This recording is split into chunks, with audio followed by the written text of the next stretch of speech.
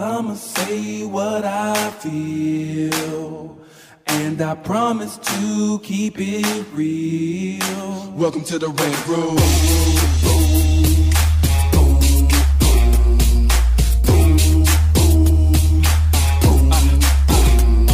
So you wanna be a rider, well you gotta be a rider till your fears are diminished and the doubts are behind ya. It's hard to grind and the business got me stressed in the Rant Room. We let that shit up off our chest. You know the street nerd has got no time for no caca. Sass in class, yes that's Mr. Bolakaja. Never have to guess when you're listening to Hilliard. He gon' bring more game than a shark playing billiards. It's all about the craft of screenwriting. It's exciting when you turn an outline into something enlightening. Your pen and words are like bullets in a gun. Write what you feel, say what you want. Welcome to the Rant Room. What's up, y'all? It's your boy, Hilliard Guest, and you guys are listening to the Screenwriters Rant Room, where we keep it real, we keep it opinionated, we keep it what, everybody? 2019. Yeah. On this show, we discuss entertainment, TV, film, music, culture, but our focus is always screenwriting, stories, craft, and shit like that. So you guys hear her voice. She's back again. She is the incredible, rhyme-edible, the impedible, all of that. Lisa. Hey, listen, Jam. I have been rolling around. I said this on the last podcast, too. I've been listening to Solange, and one of my favorite songs on her new album is Almeida, because it's like the lyrics is all about black things. Right.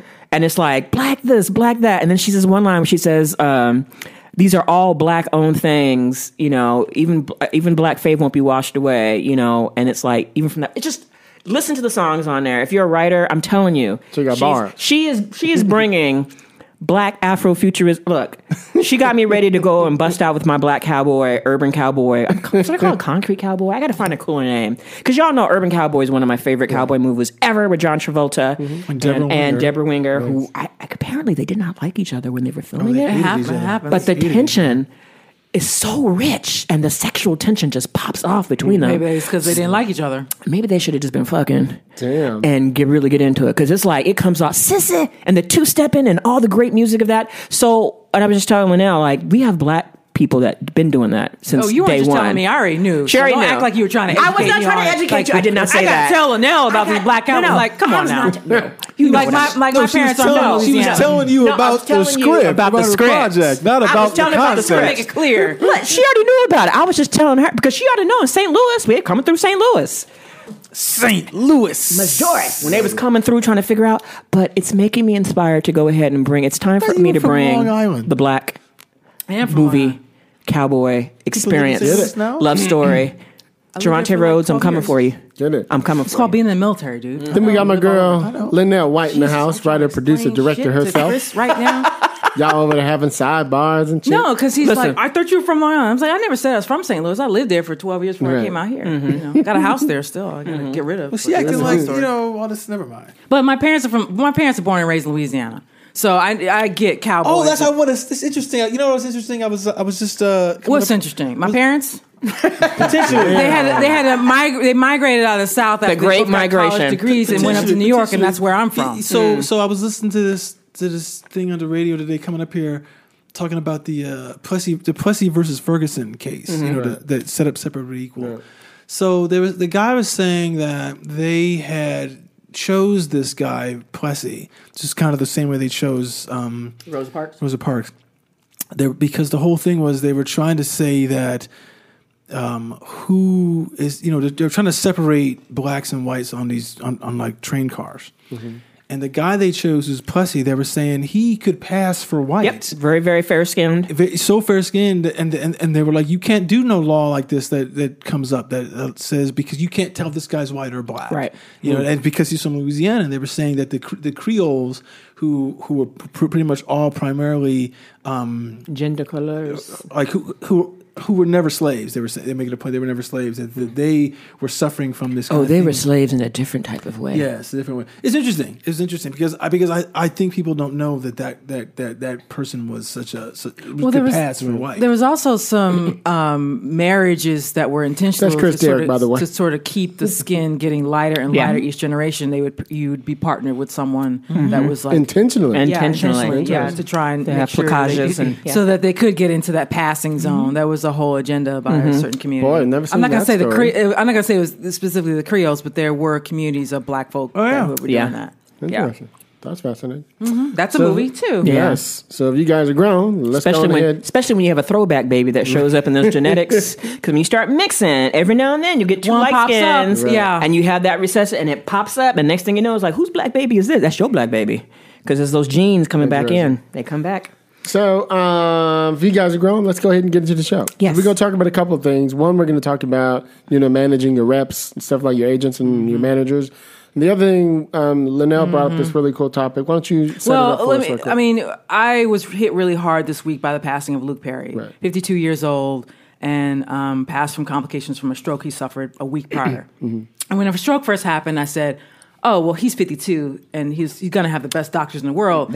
He's going to be fine. Yeah. But then when I was driving from yoga, when I heard the news on the radio that he had passed away, and my car almost ran off the road. So for you young bucks out there who don't know Luke Perry, he's predominantly known for this show. Well, okay. for a television show called Beverly Hills 90210. It started in 1990. So and it ran for 1990, and it ran for 10 years and was done like in 99, 2000-ish. Okay.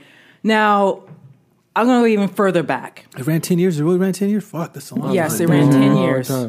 I'm gonna go, and not that Luke Perry was on every season. He took a couple seasons off because he was doing films or doing other things, because they all thought they were gonna like sort of go on and be in different venues or whatever. When that show came on, I want to remind everyone, Fox was a fairly new network. There was a time where there was no Fox. Right. You had like a local affiliate in your neighborhood that then became Fox. Like in my hood. In New York, it was WNYW Channel 5, and that became what we now know as like Fox or whatever. Right. But Fox was a brand new network, and so some of the initial things they had on were 21 Jump Street and things that appeal to ethnic audiences. Anytime a network is new, because there was Fox and then WB came along. A lot of times when these networks are new, they try and tap into these audiences that aren't served. So it's black audiences, it's teens. Right. So when 90210 came out in 1990, we're coming out of the 80s. And it's like, well, what are we gonna, and it's Aaron Spelling, who also I believe he did like Dynasty and a lot of other nighttime soaps. So he's behind this teen show. His own daughter was on there, Tori Spelling. I'd say the first season of 90210 is kind of soft. It's like, oh, Brenda's got a dog or whatever. Like, but the smart... Season 2, Brenda had a baby. Okay, the show did... What it sort of set the model for a teen drama. Like, you got your sort of bad boy, misunderstood outsider, and that was the character Luke Perry played, and Dylan McKay, I think the name was. The brilliance of the show also was you had a Midwest family gets plucked into Beverly Hills, like they just moved there. So we're learning the scene through their eyes with Brenda and the Jason Priestley character, Brandon. They were twins. Okay, but then you're seeing, like, I grew up in New York, so you're seeing surfing, beaches, you're seeing a lot Beverly of community. Hills. You're seeing a lot of community. I'm like, this is so foreign to me. I don't know what it is. And they're making it look all cool. Right. It was sexy. Very sexy, very cool for circa 1990. The other thing that the show did that was really smart was they ran episodes during the summer. When everyone was taking hiatus, the show really, I remember catching steam during the summer. Right. When it was still on. It was like the only thing teens could watch, because teens and even younger, preteens, are out from school. So, like, what are we going to watch? Oh, 90210 is new this week. Let's watch that. And then Brenda had a pregnancy scare. And they were in high school. So, exactly. Right. So, and the kid, and most of the cast was actually like 20 of high school. Yeah. So some of them were like almost 30. One character was 30. Ian Ziering was always a little bit older. Right. He still looks good, too. He was, but if so that 1990 is what? It's like, I mean, if he's 52 now when he dies, and that show comes out in 1990. He was 22. He's 22, playing like an 18-year-old. So that's kind of, or maybe not 22. I don't know. He was something like that. He was like 20-something. Yeah, but he's close to the age, and a lot of times that's not what they did. They would usually cast teenagers to be a little older for a lot of reasons. But I think that show did something interesting with it. Well, you always want to cast somebody 18. Yeah. For a show like that, you need to be able to film work with them, because if they're under 18, you got different times that you can have them all day on set. But I thought it was interesting because I thought like those kids actually looked kind of like kids as opposed to you're an adult playing a kid. No, they looked like kids. They acted like kids. The storyline started to get more mature as things went on. I will say the things that I remember about the show most, and I couldn't watch it every year, for the whole entire 10-year run. But the storylines that really got me was the first time I really understood the love triangle and how much story that can drive. Right. So, and I've seen that copied or done in different ways on other teen shows that came along after this. Like we have it on our show. If you did not have 90210, I did see it on Deadly Class. If you did not have 90210, I don't think you have WB Network that comes along. People forget. Before CW, there was this thing called the WB Network, and it catered a lot to. Well, there's WB and UPN, and they combined. And UPN UPN was the black version of. But again, that goes to my point when I'm saying, like, when you start a new network, they had Star Trek Enterprise, and they had like Homeboys in Outer Space was a show on UPN. I'm not kidding. They did. I remember that. No, it was terrible. No, you're with right. Flex Alexander. Look, it's like you said. The dude from Fox was like Different World. So like my dad owned the Cleveland affiliate that then became Fox. So I watched all that happen. I mean, and there was always that talk when before it was Fox, when he opened it, I think in like the mid 80s. So they were always trying to get stuff that like people it's cheap to syndicate is what it was. Yeah, it was programming that didn't have an audience. That it was new stuff for never audience, and they weren't doing it every night. The Fox started small. They were doing like Sunday nights, right? Sunday, and then they were like, okay, Sunday and maybe Monday and or for something. a long time, Fox never did stuff on Fridays. I think when they started bringing out the X-Files, was like Friday, and then they moved it Sunday. It's like Friday nights. Yeah, I know it's interesting to see, but I mean, like in Fox, people don't even notice now because you're so used to it. They're so crazy with how it was, but it's like, but Fox like. I remember being excited when like Fox was new, and they Simpsons and 21 Jump Street. And they put on the stuff on. Like they were being edgy because they were trying to appeal to a specific audience. They weren't trying to say, "Let's do what NBC is doing and get everybody." Let's find the people who aren't getting content. What network was Arsenio Hall show on? That was syndicated. So it depends on where you were. It showed up at like 11 o'clock. So you had to check your local listings. Was it Fox or was it? It was a regular. It was in a regular network. It wasn't. It's syndicated. It wasn't. No. So because when it came on, it competed against the Tonight Show on NBC against the Letterman on CBS and Jimmy Kimmel wasn't on ABC. No. I don't know. It was like Ted Koppel or something on ABC. It was Nightline. It was Nightline. Whatever channel you had left over in your particular market, Arsenio was on that one. So I want to say in San Diego or LA it was like Channel 11. That would make sense. But I can't remember. Two here. Was it UPN? I can't remember what it was, but I remember it was before UPN. It was 5. UPN. Like in LA, it's probably KTLA. Channel 5 KTLA. Mm-hmm. Yeah. But we had 2 again, in terms of storytelling with 90210, it sort of set the model in terms of like how you do a teen drama. Like you're gonna have that love triangle, you're gonna have that romance, but then they need to be doing stuff. It's the precursor. Everyone has to have a different kind of agency. Exactly. Well, yeah, because I think that people don't realize, not knowing history. It's like I think the only teen shows in the 80s and the 70s was like Family Ties. Fame was one. They were all at school dancing. Fame. So, but Growing Pains. But the thing I was to say is that except for Fame, most of them are all comedies. Yeah, Growing Pains was comedy. But one of the things that was really interesting about Beverly Hills 90210 was how big it was. They were in their 20s and they were playing high school. That show was huge. Now this was before social media. Yeah. So a lot of times when people would talk about the show, it would be on the radio station. So when we'd be, driving around, you'd be hearing like the popular radio show, and they would do like a recap of the episodes. And it was like the precursor to social media. Yeah. So I remember be driving, it's like, I wasn't watching 90210, but I used to keep up with it based on what I was listening to on the radio. That's how big it was. And it was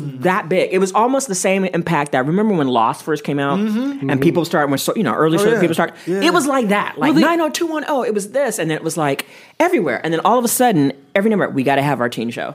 Yeah. Buffy the Vampire Slayer. All those shows started coming out. Dawson's Creek. There's a bunch of other ones out there, and it just got big. The other thing, we talk about Instagram influencers now, and people are like, oh, yeah, I follow someone on Instagram, and Kylie Jenner, whatever she's doing. Listen, before social media, again, Luke Perry, as Dylan McKay, was rocking those sideburns. Yeah, he was giving you James Dean. Started copying that left and right, all over. Yes, I don't care if you're in Iowa or you were in Georgia, whatever. That sideburn. So that was before Rachel on Friends with her haircut. Everyone crazy. Like the clothing styles they wore in that show was like defining. It's interesting to see that. I mean, it's strange that has just been like totally.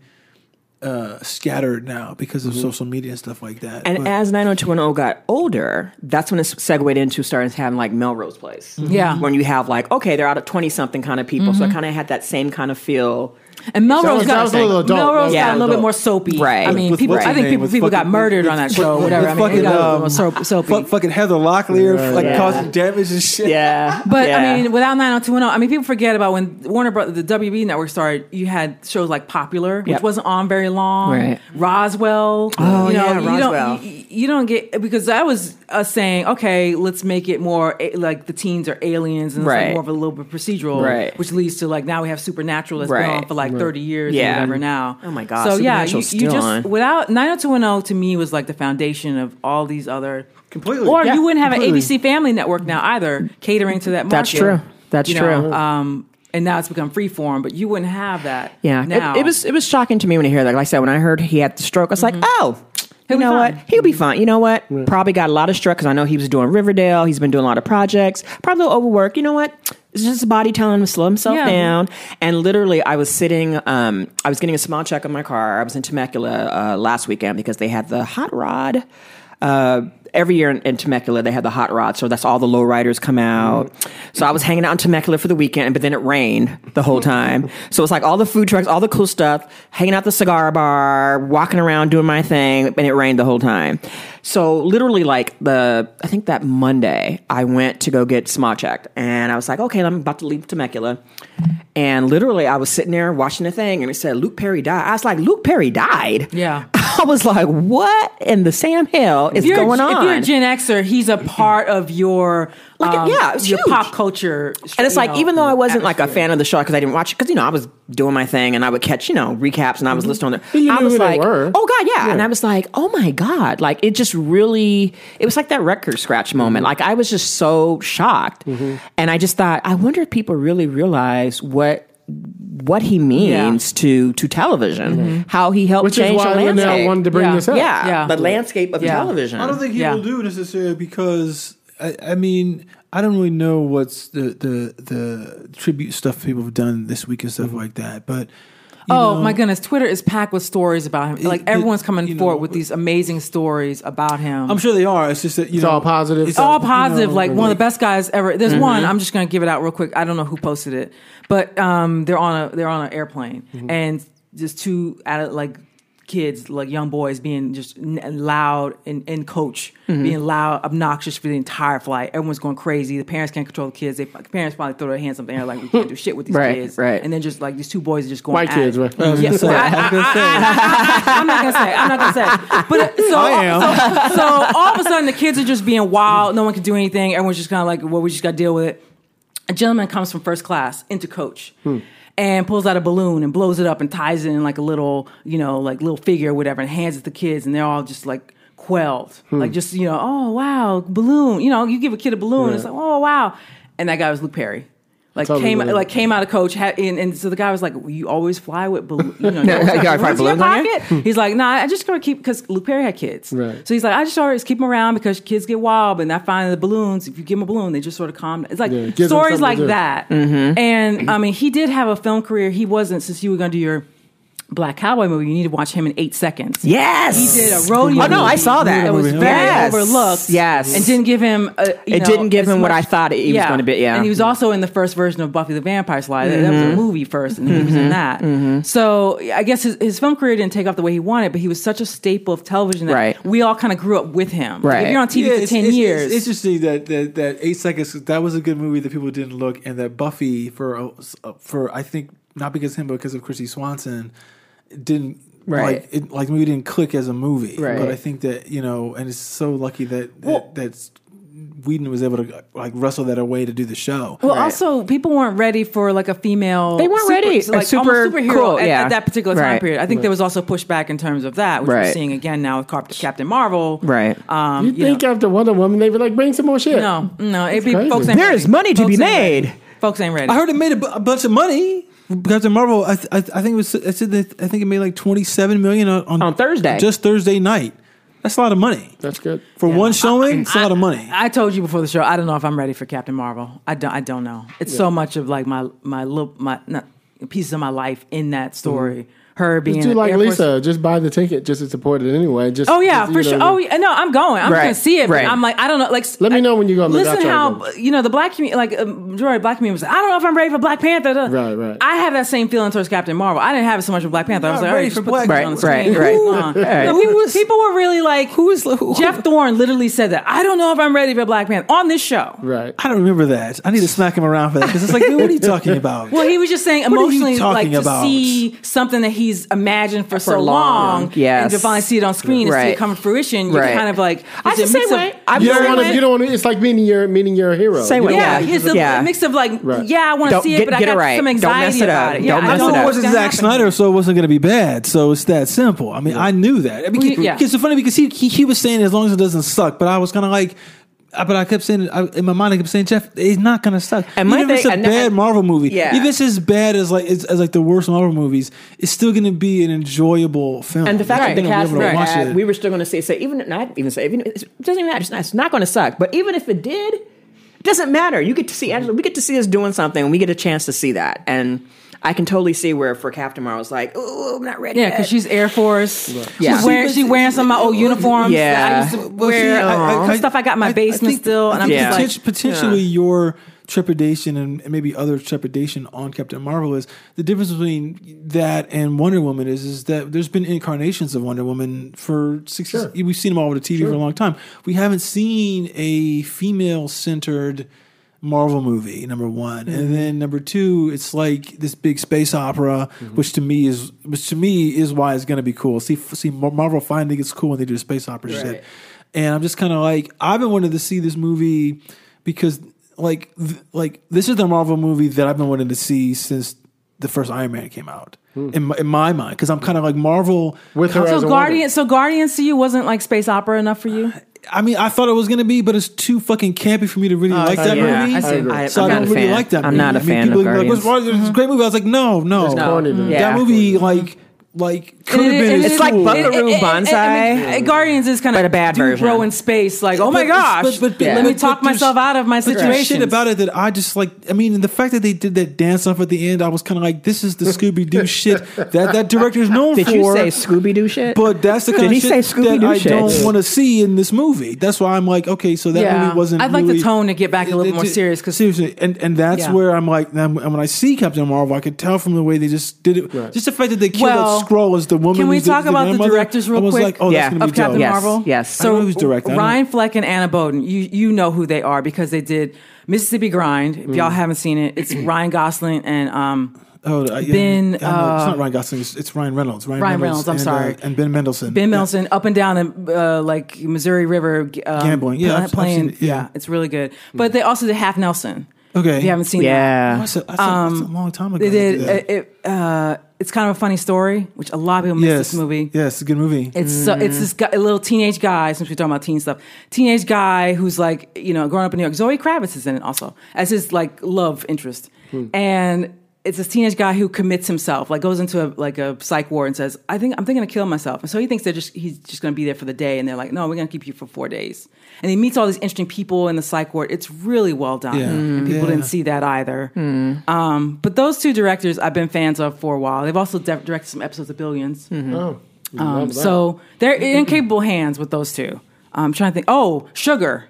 Sugar was this baseball movie about black kid, I think it's like Dominican Republic, and his dreams of playing Major League Baseball. Right. So again, these smaller films with these it's all about the moments with these two directors. So I'm hoping they find their moments in the Marvel universe, and things are getting, green screens and things are getting big. No, but see, I think that's where Marvel has made a really strong choice when they choose directors. They don't choose these heavy, outside of Joss Whedon, they haven't chosen. Well, hang on. They chose the Russo brothers. I mean, mostly did comedy before they started doing Captain America. But they made two really, really interesting like films beforehand, and I think the thing that made them work for doing television they're from Cleveland, and their family's tied in with like the Cleveland mob and stuff like that. I mean, they may not say that, but I remember they told us that when I met them a long time ago.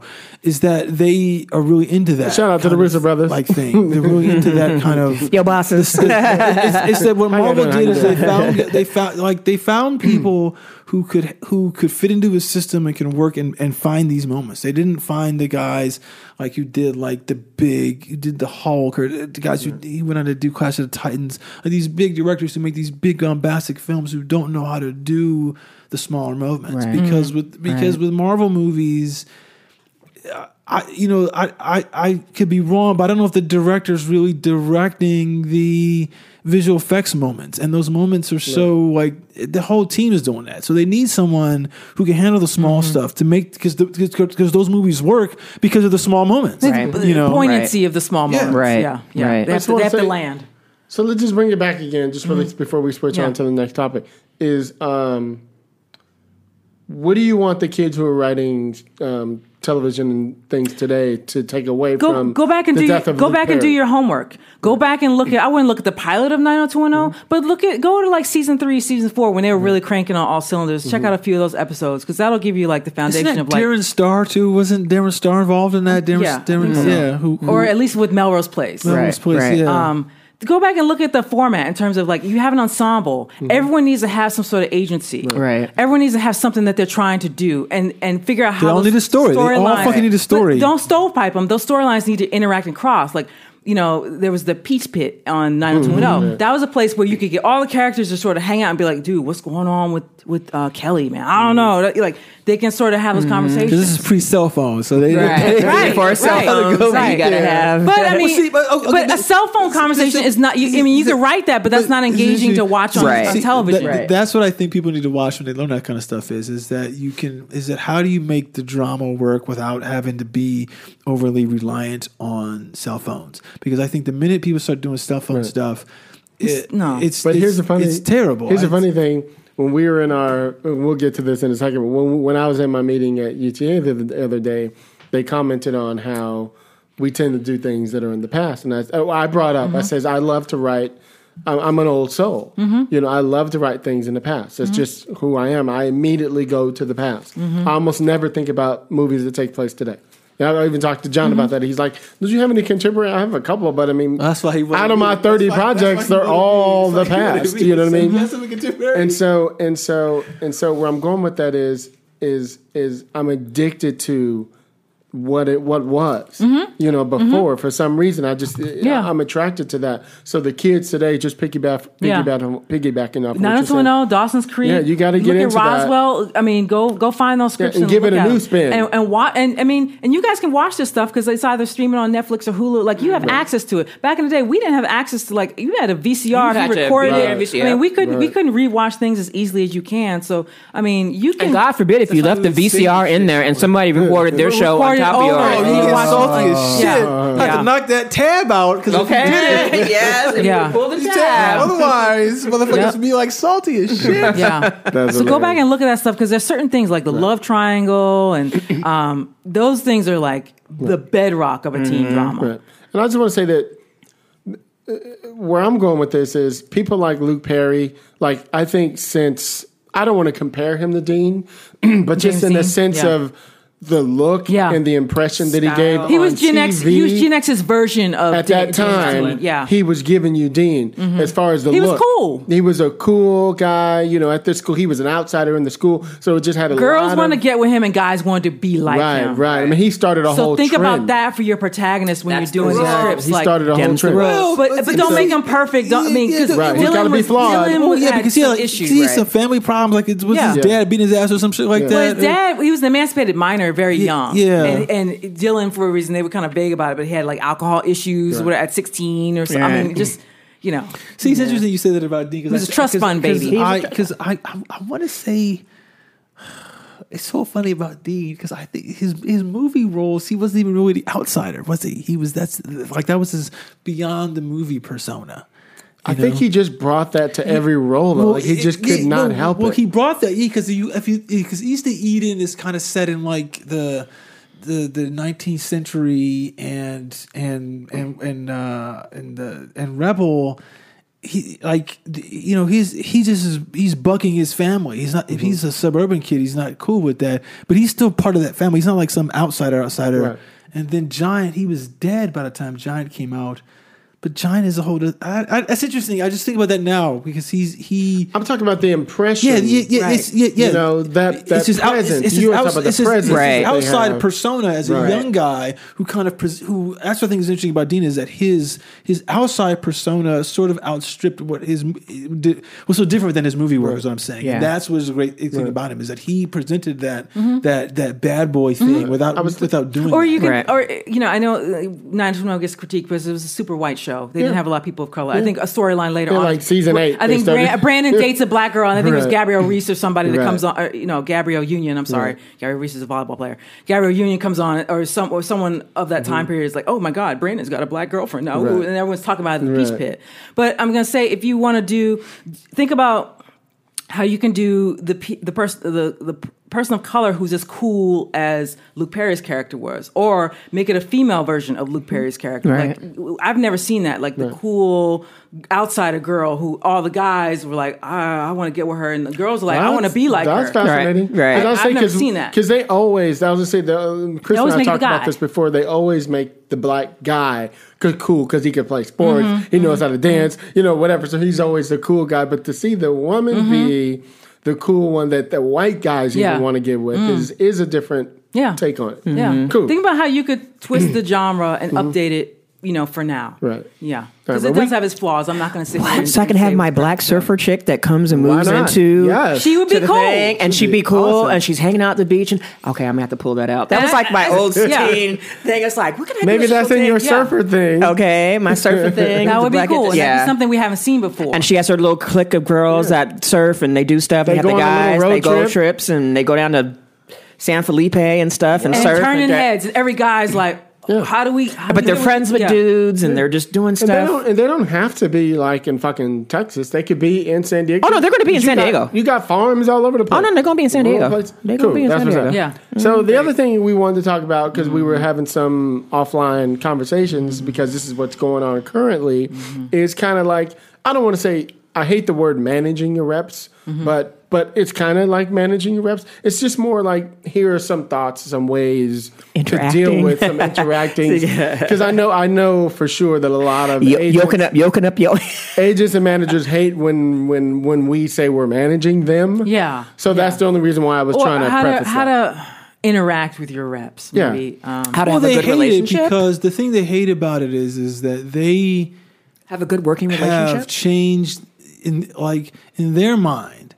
They feel they're invaluable, and to a large degree, they are the grease that makes the town run because of the way everything is set up. You need that shield, and you need from people suing stuff and submitting stuff unsolicited, and then you need someone to vouch for something like if an agent or manager calls up a certain company who has proven that he's got good taste, then that person gets listened to, and the person who doesn't, you develop that reputation, and that's what they bank upon. Is like, that's my build. That's my superpower if I have a good taste or not.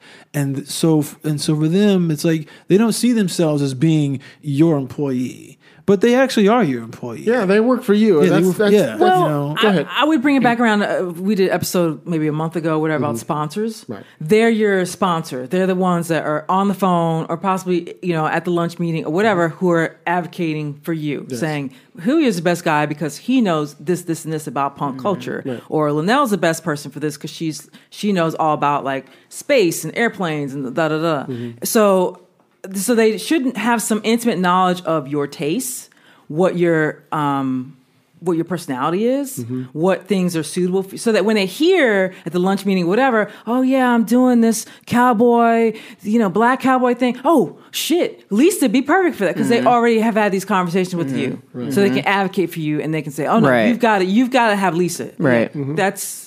So they're sponsors, paid sponsors, like they're getting 10% of your check. Right. But they're paid sponsors on your behalf. Right. Well, there's a lot of things going on right now. We have all been in this industry for a very long time.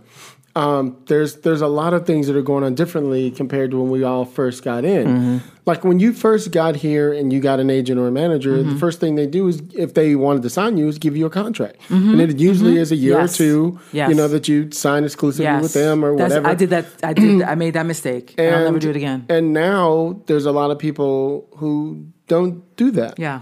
And especially on the manager side. Yeah.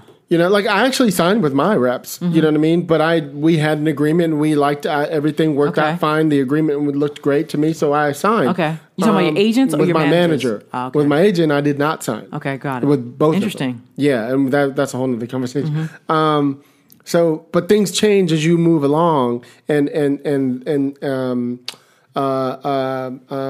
the industry changes. Yeah. And the industry has changed that you don't really sign now until you have some big deal going on. Yeah. And then they sign you. Am I correct?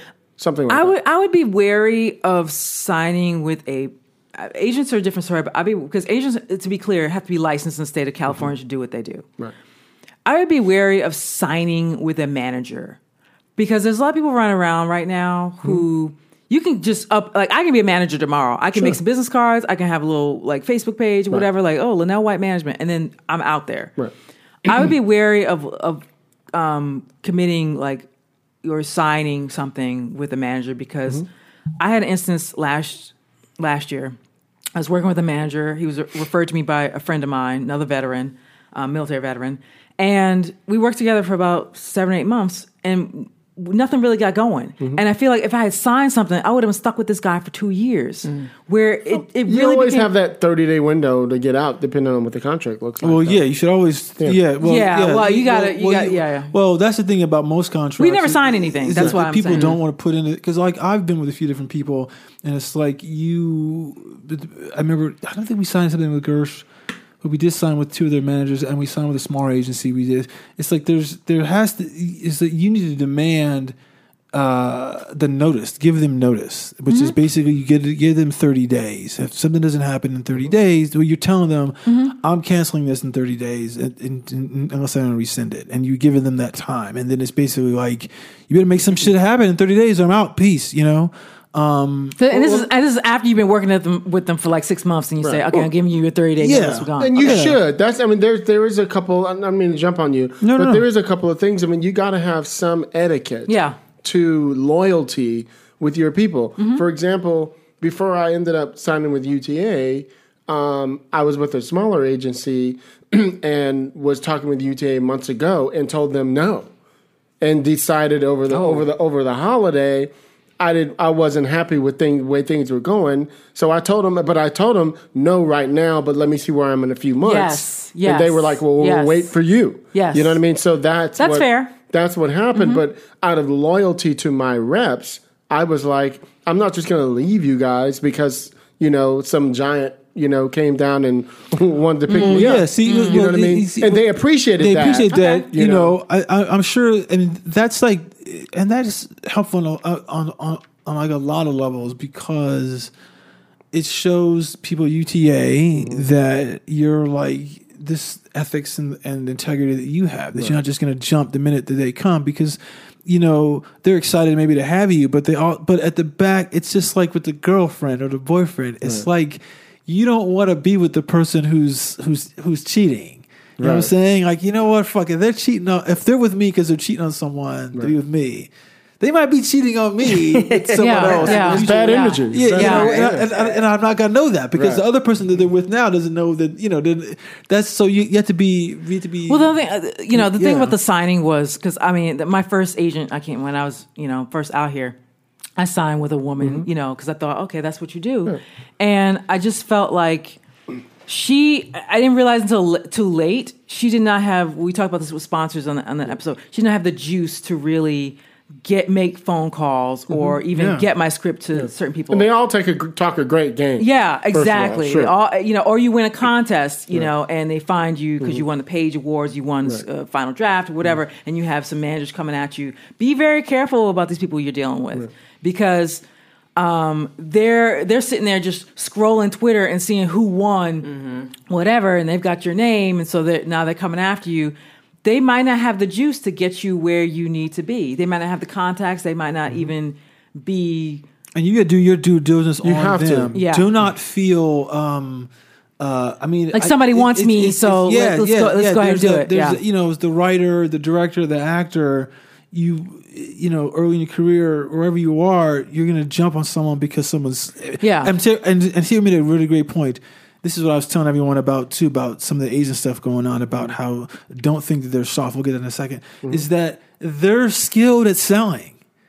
They have to, if they're good, and guess what? They're selling you at that point. They're trying to sell you on something, so you will buy them. Mm-hmm. And the trick on that, the trick on all that is that there's no one who wants to buy, but everyone wants to sell. Yeah, I mean, people don't want to be sold, but they're going to be enticed to buy, and that's what they're trying to do to you, to say, "Come on!" And they're going to like shower you with all this kind of cool stuff that's going on, and you just have to kind of go with your gut and kind of feel out. Yeah, they're going to name drop a lot of people that they know. But here's the interesting thing: you only get this type of interest when you have something, right? So you have to have some ammunition. Right. So you have to have a script that's quality. You have to final draft or Austin Film Festival. Or be in one of the labs or whatever. Something. Yeah. They're looking for ammunition to sell you. Yeah. Because if you just have a script, all they have is a script to try to sell. If you're in one of those things, you have validation. Right. It won a contest. It was in a lab. If somebody wants you, and you're going through it right now, 2 people want you, right? You have to decide which one of them has the contacts to really help you. Juice. Yeah. What I appreciated here's an interesting thing, and I'm not afraid to talk about this online. Me and my producing partner Pamela signed with our manager, right? He's been around for 30 years. His father was a huge agent, right?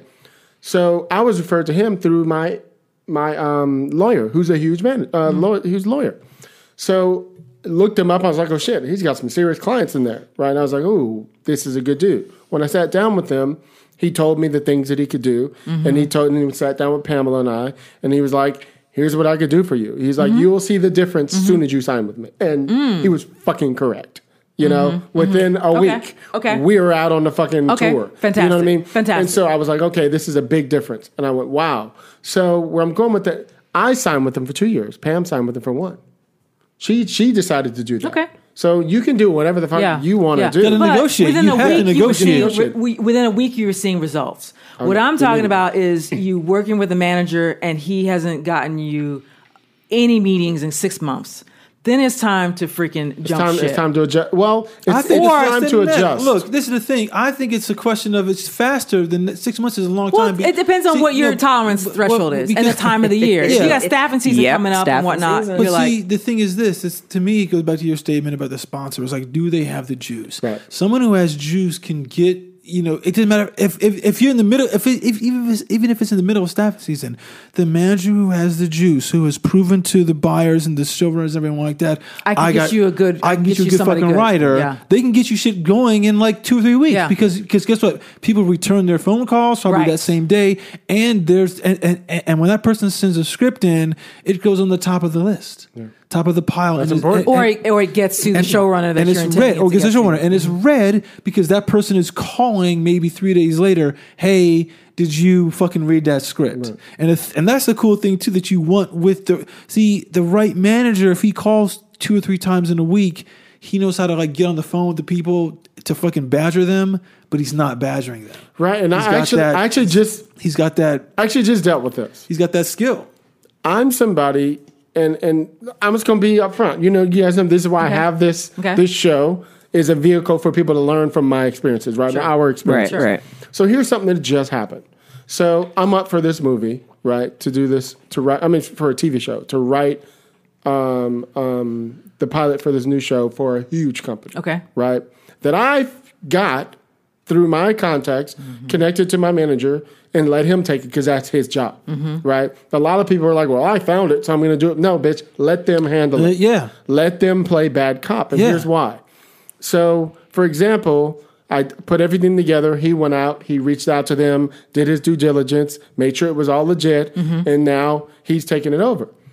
What's been happening is, over the last 3 weeks since this whole thing has happened, like once a week, he updates me and says, hey, so I just spoke with him. Here's what's going on. And I'm always, to me, being how you and I are, I'm like, that's too much. Ooh.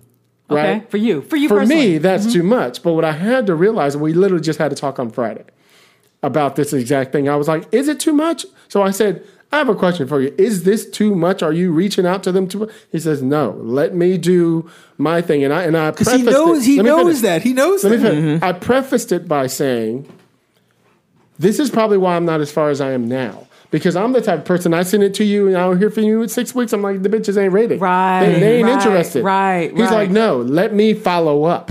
Right. I might follow up once. He follows like every 3 or 4 or 5 days. He's dogging about it. He's checking on it. But see, now, yes, that, you know, and I kind of the same thing, because there's an issue with that you got to understand is that if you call, this is why you got to get the right rep, because the right rep can, like I said, they can call and badger, and if they got the right personality, it doesn't seem like they're badgering. That's what he said. He said, I'm not going to let you lose this job. I'm just checking in. I'm just checking. He says, I'm good at this. Let me do this. He probably calls and he's got a cool joke for the assistant, and he's got some cool joke for the executive, and then he's like, so, what's up with your script? Oh, I haven't got to it yet. Come on now. It's more conversation. Right. They have that skill. It's not calling and demanding. They have that skill, but there's a rapport. Some tact. But also, you as the talent, you have to actually work with the executive on a different level. Mm-hmm. And if you've done something, that's why it's hard to ask them for money, to negotiate for money, and to badge, did you read, because ultimately, if they do turn and say yes, that relationship dynamic between like it's you and the producer, or you and the director, or you who's writing, that has to be such a nice. And there can be no animosity about like, fuck, you fucking drove a hard bargain, asked me for a lot of money for that goddamn script, and they're saying it better be fucking good that because they're talking with you. But if the agent has got the money out of them, there's that buffer that you're not the one going, I called you fucking 5 times in fucking 4 days, and now I get this job. And like, dude, you kept calling me. Right. There's always that thing and the good people and good on. In this context is those who can make those calls and follow up and get you ready. And see, your job as the writer is to look at your relationship from your point of view. Mm-hmm. So my point of view, coming from where we come from, where we're just like, fuck it, I'm just going, I don't want to be the dude who's calling every 3 minutes. Just keep my head down and keep writing It's a little passive aggressive when I step back and think about it. Right. But from their point of view, you have to go, well, why is it that they have their offices over in Wilshire? Why do they drive that? Why do they have a house on the fucking hill? Oh, they know how they pick up the phone and follow through. Yeah. There's a reason why they are successful at what they do. Right. So I have to take a step. We had to have that real deep talk. Mm-hmm. Right. And I was like, I need to understand this, and I need you to understand me so you understand that what you're dealing with here, I'm worried you're going to kill this thing. And he's like, don't be worried about it. This is how I finish things. He wouldn't be successful. This is how I'm a closer. Yes. Again, and some people aren't. Right. ABC, always be closing. Again, it's about the salesman. And it's like the guy who's the effective salesman, the successful salesman or saleswoman, they have a strategy. And to me, it's see the guy you're talking about, he's at a place, and the difference between the companies and the individuals, and even the bigger companies is they have juice, but they're also not bringing you into that company unless you're one of the founders. But even if you were a founder, you probably came from somewhere where they all have a kind of like.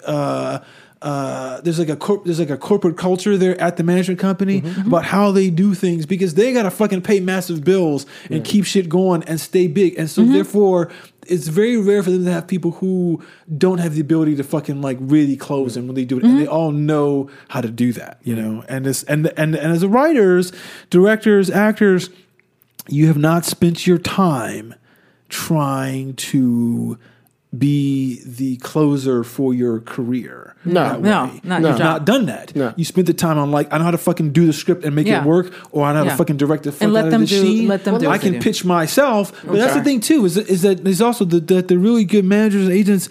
It's like they'll work with you on your pitches, on how you pitch yourself, how you pitch the material. I mean, I remember when we were at Gersta, the guy was like, "Come in and let's do the pitch with me a couple times before I send you out, so I can hear it and give you notes. So I can just, because there's one, you sit there and work on it all day on your own and not know how it sounds in front of other people, and they go, oh, wait, you can't say that word. That's a word that people might not know, or the sentences. I understand what you're saying, but you need to say it differently. And that's where, if those guys are good or those gals are good, that's where the skill is. I mean, like, that's part of what you got to choose when choosing that. Here's an interesting thing that happens that a lot of writers don't know, and I'd almost forgotten, as some of you guys know on this podcast. I mean, I've went since 2012 since I've had my own reps. I've just been out there hustling. Yeah, and so as a lot of people are. I'd forgotten almost what it's like having a rep. Yeah, So here's an interesting thing. So you sign with a rep, they start getting you out there.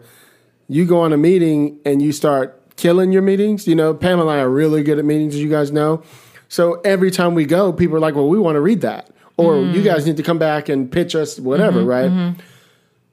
So what you do is you go back into your reps and you're like, well, so they want to read this thing, right? So this is what they want. And they're like, well, send it. And you're like, oh, I thought that was you. Because that's what I remember. Usually you call your rep, you're like, hey, so they want to read this script. And then they send it on your behalf. Nowadays, they're like, well, send it and just CC us. I'm like, oh, that's it? You know what I mean? Interesting. So but both of them have done this so far. Interesting. Right? So I'm like, oh, okay, well, that's fascinating.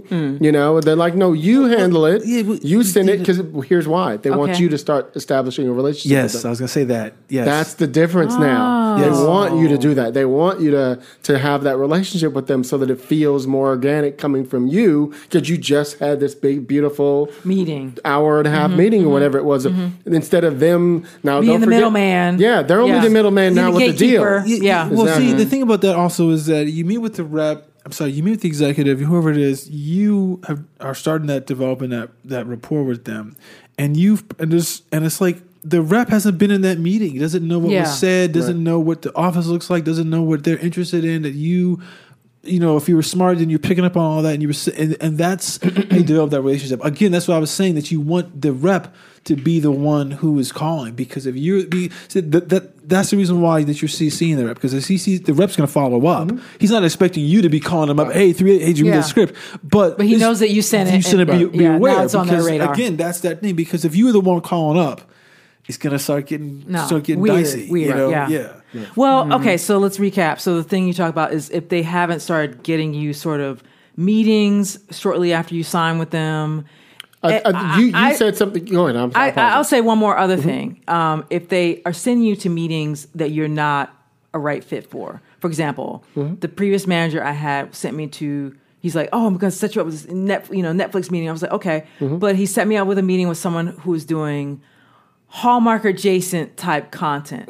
You as my manager should know that that's not right for me. Right. So I went and had the meeting and had a lovely chat with this woman. It's very nice, but I had nothing to offer her because, first of all, you didn't prep me for me because I kept asking you, what is it they're looking for? So I can come in there with like either a script, something I already have, or several, some ideas. And he was like, oh, they're buying everything. They're buying everything. I was like, no one is buying everything. I'll stop with this bullshit. I need specifically, and he could not give me that information, which was a problem. So I felt like I went to this meeting. I'm like, I don't even know what to do. And she sat down with this woman and she's like, they're doing, Hallmark level type stuff, like softer stuff. I was like, I really don't have nothing for you, and I really wish my rep had told me. Like, if this bad meetings are not helpful, or it wasn't a bad meeting. Everything helps, right? I was just going to say the same. Everything thing. is good that people know you, or whatever. Right. But at the same time, if you're sitting here blowing, gaslighting me, oh, I'm going to get you this meeting. It's going to be so great. Oh yeah, and you can't tell me. You don't know that what they want. What they want. Well, here's the cool thing. The reason they call it that whole bottle tour, I don't say the reason. One of the reasons is it's about going out and getting people to know you, right?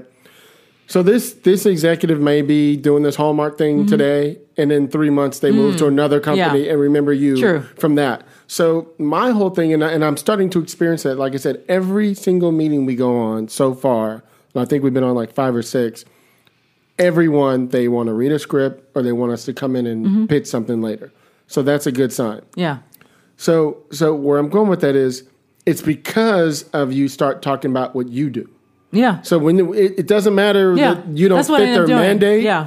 Now you start going back into, well, these are the things that I do. That's exactly what I did. If you find that spin that makes you really, really important, and the fact that like Pamela and I talk a lot about how we tend to do these, historic things or things about, bio stories about people, and we like to just like pull back the curtain, whatever, and they go, oh, well, we have this thing. Like it immediately brings something in their head that we may be able to handle it. Right. You know what I mean? And we'll say there's no genre we're afraid to deal with because our backgrounds give us so much more meat. You know what I mean? And we'll use these things as an example to make them go, they could kind of handle anything. Yeah. And then before the day is over, every time, I'm going to look at you guys for this one thing. I'm going to reach out to your manager and talk to him, but every time, what I mean? So, and it's because of you talk about the things that you do. I get it. Not because of the things I do. I feel you. That makes sense. But let me add some context to that.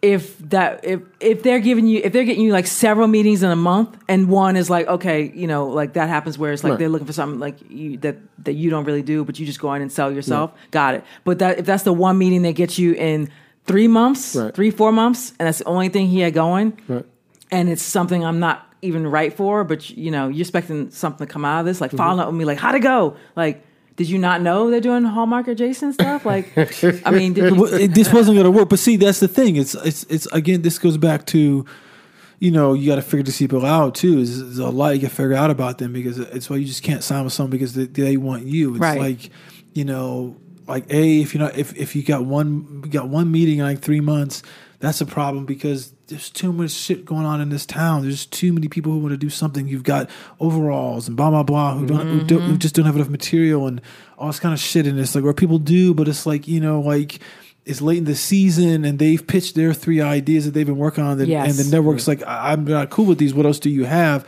And they have the deal that they got a service. Like, who the fuck else can I talk to? And that's where it's a time frame. I mean, to me, I look at it this way. Like 3 months with one meeting would piss me off so bad because it's like so much fucking shit goes on in this town. Like so much shit. Like it's different now. Like 10 years ago, like when Deadline was just starting, there wasn't so much of like a feeding what's going on. They're making so many shows. There's short orders. The whole town is upended in a way that there's so much business, and that if you're not part of that mix, then you're kind of like you're fucked. I gotta say something in the defense of your reps though. They can only get you a meeting as good as your scripts are.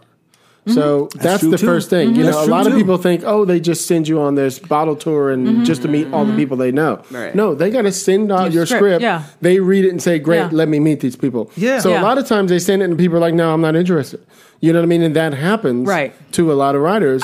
And months will go by and nobody's just reading it. I say this particular guy was like using his contacts, and it was a friend, and she didn't even read. She didn't even get he didn't even send the script over. It's just like, oh yeah, like, he's not pushy enough.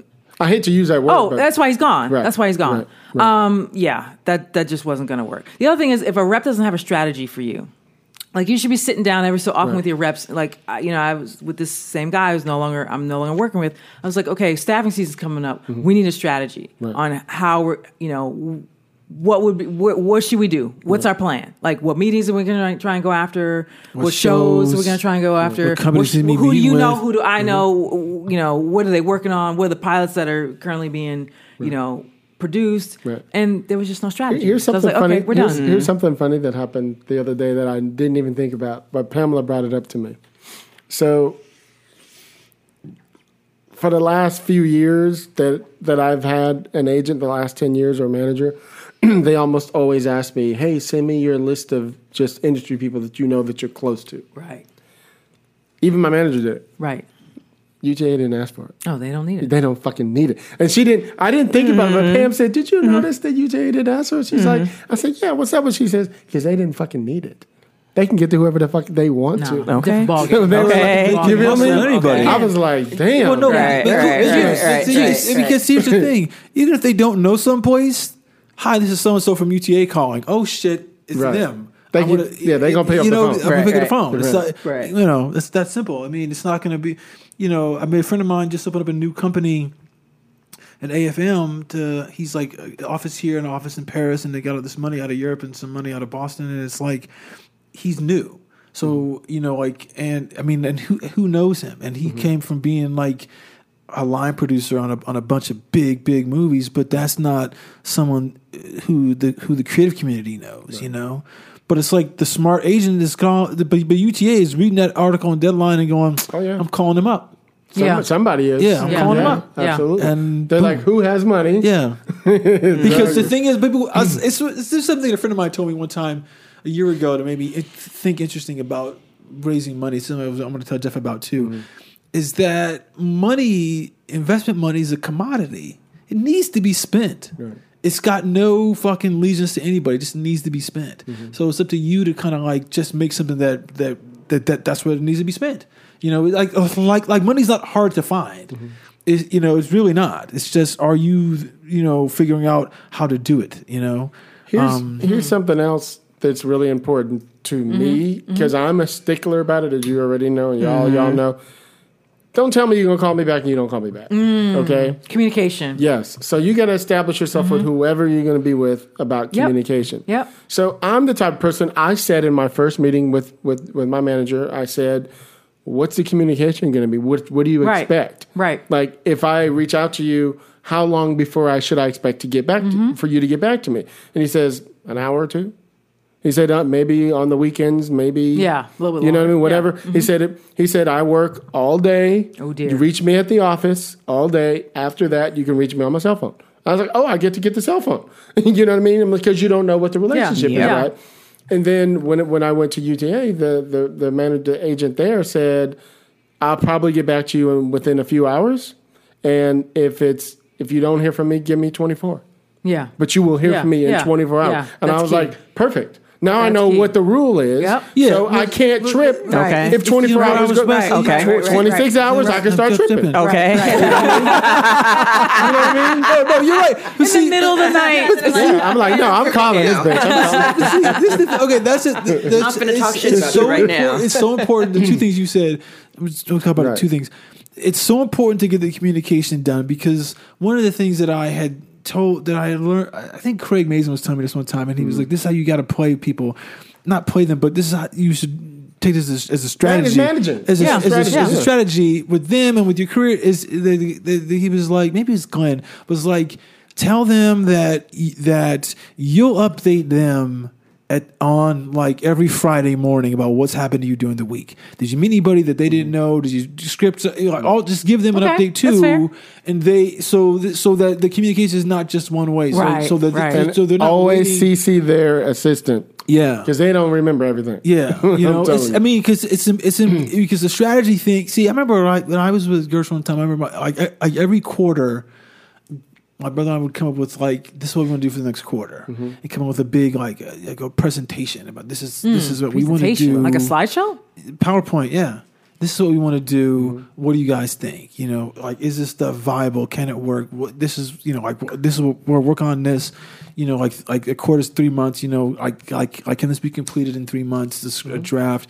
You know, whatever. I mean, so because you need to look at it, especially when you start getting at these management companies with the big agencies, particularly big agencies, it is a business, and if you're smart, you've incorporated yourself, which means you are a business. So this is the ULLC. Right. What's your plan? Because every successful business has a plan, whether it's quarterly plan, bi-monthly plan, 5-year, whatever. You got to have all that shit, because that just and you adjust it as shit happens, but you got to do that, and then your rep has to be to be, intimately involved with that plan and let you know is it feasible, or tell you things like, oh, you think this is going to take 2 months to 6 months to do? No, we do this in a month. Right. But you got to communicate with them and let them know that. But I go one step further. So you guys sit down and you say, okay, here are the 3 things I want to go after in these next couple months, whatever. Mm-hmm. It's the Big Bird biopic. It's whatever. That's a hit. It wasn't it? Okay. Well, the guy that played Big Bird, he's still alive. That's the whole story. They did a documentary about him, but anyway. Yeah. But you guys decide what the couple things are that you're going to work on. Now, what you do, because I was in a situation after you kind of laid out, here are the things I want. Here are the things we're going to go after, and then after a couple months, nothing at all materializes. Then what? You got to let the person go. That's exactly what I had to do. See, because again, it's like That's where it's like you got to do that's why you do the weekly check-in. Say, this is what I'm doing. This is what I've done this week to follow our plan. What did you get done? Right. The plan, because we talked about, and you might get back to you. Well, on Monday I'm going to do this. I'm going to do this. I'm going to do this. I'm going to follow blah blah blah. Or what I've heard is, I'm thinking there's several big meetings I was going to get going for you. I was like, well, they're not going. You got to go. It's not happening. That's why I had to let my old agent. Or if you have one hope, like it was a certain. Someone with a deal in town that he was like, that was his one great hope. You were telling me. Yeah. And I kept telling him, you're wasting your time. You're wasting your time. Never put all your eggs in one basket. He put all his eggs in one basket. And I was like, well, have they even read the script yet? And it was like, no, but it's over there. I was like, okay. It doesn't matter if they read it and like it. They are not going to. You tell me that's not. This is the bullshit. This is the thing that. You know what? This is what. My guy, Tim Ferriss, I love to listen to. He always says this thing. He was like, you get better results when you ask better questions. And the whole thing about you go in and ask a fucking agent or manager or company, like, and so what are you looking for?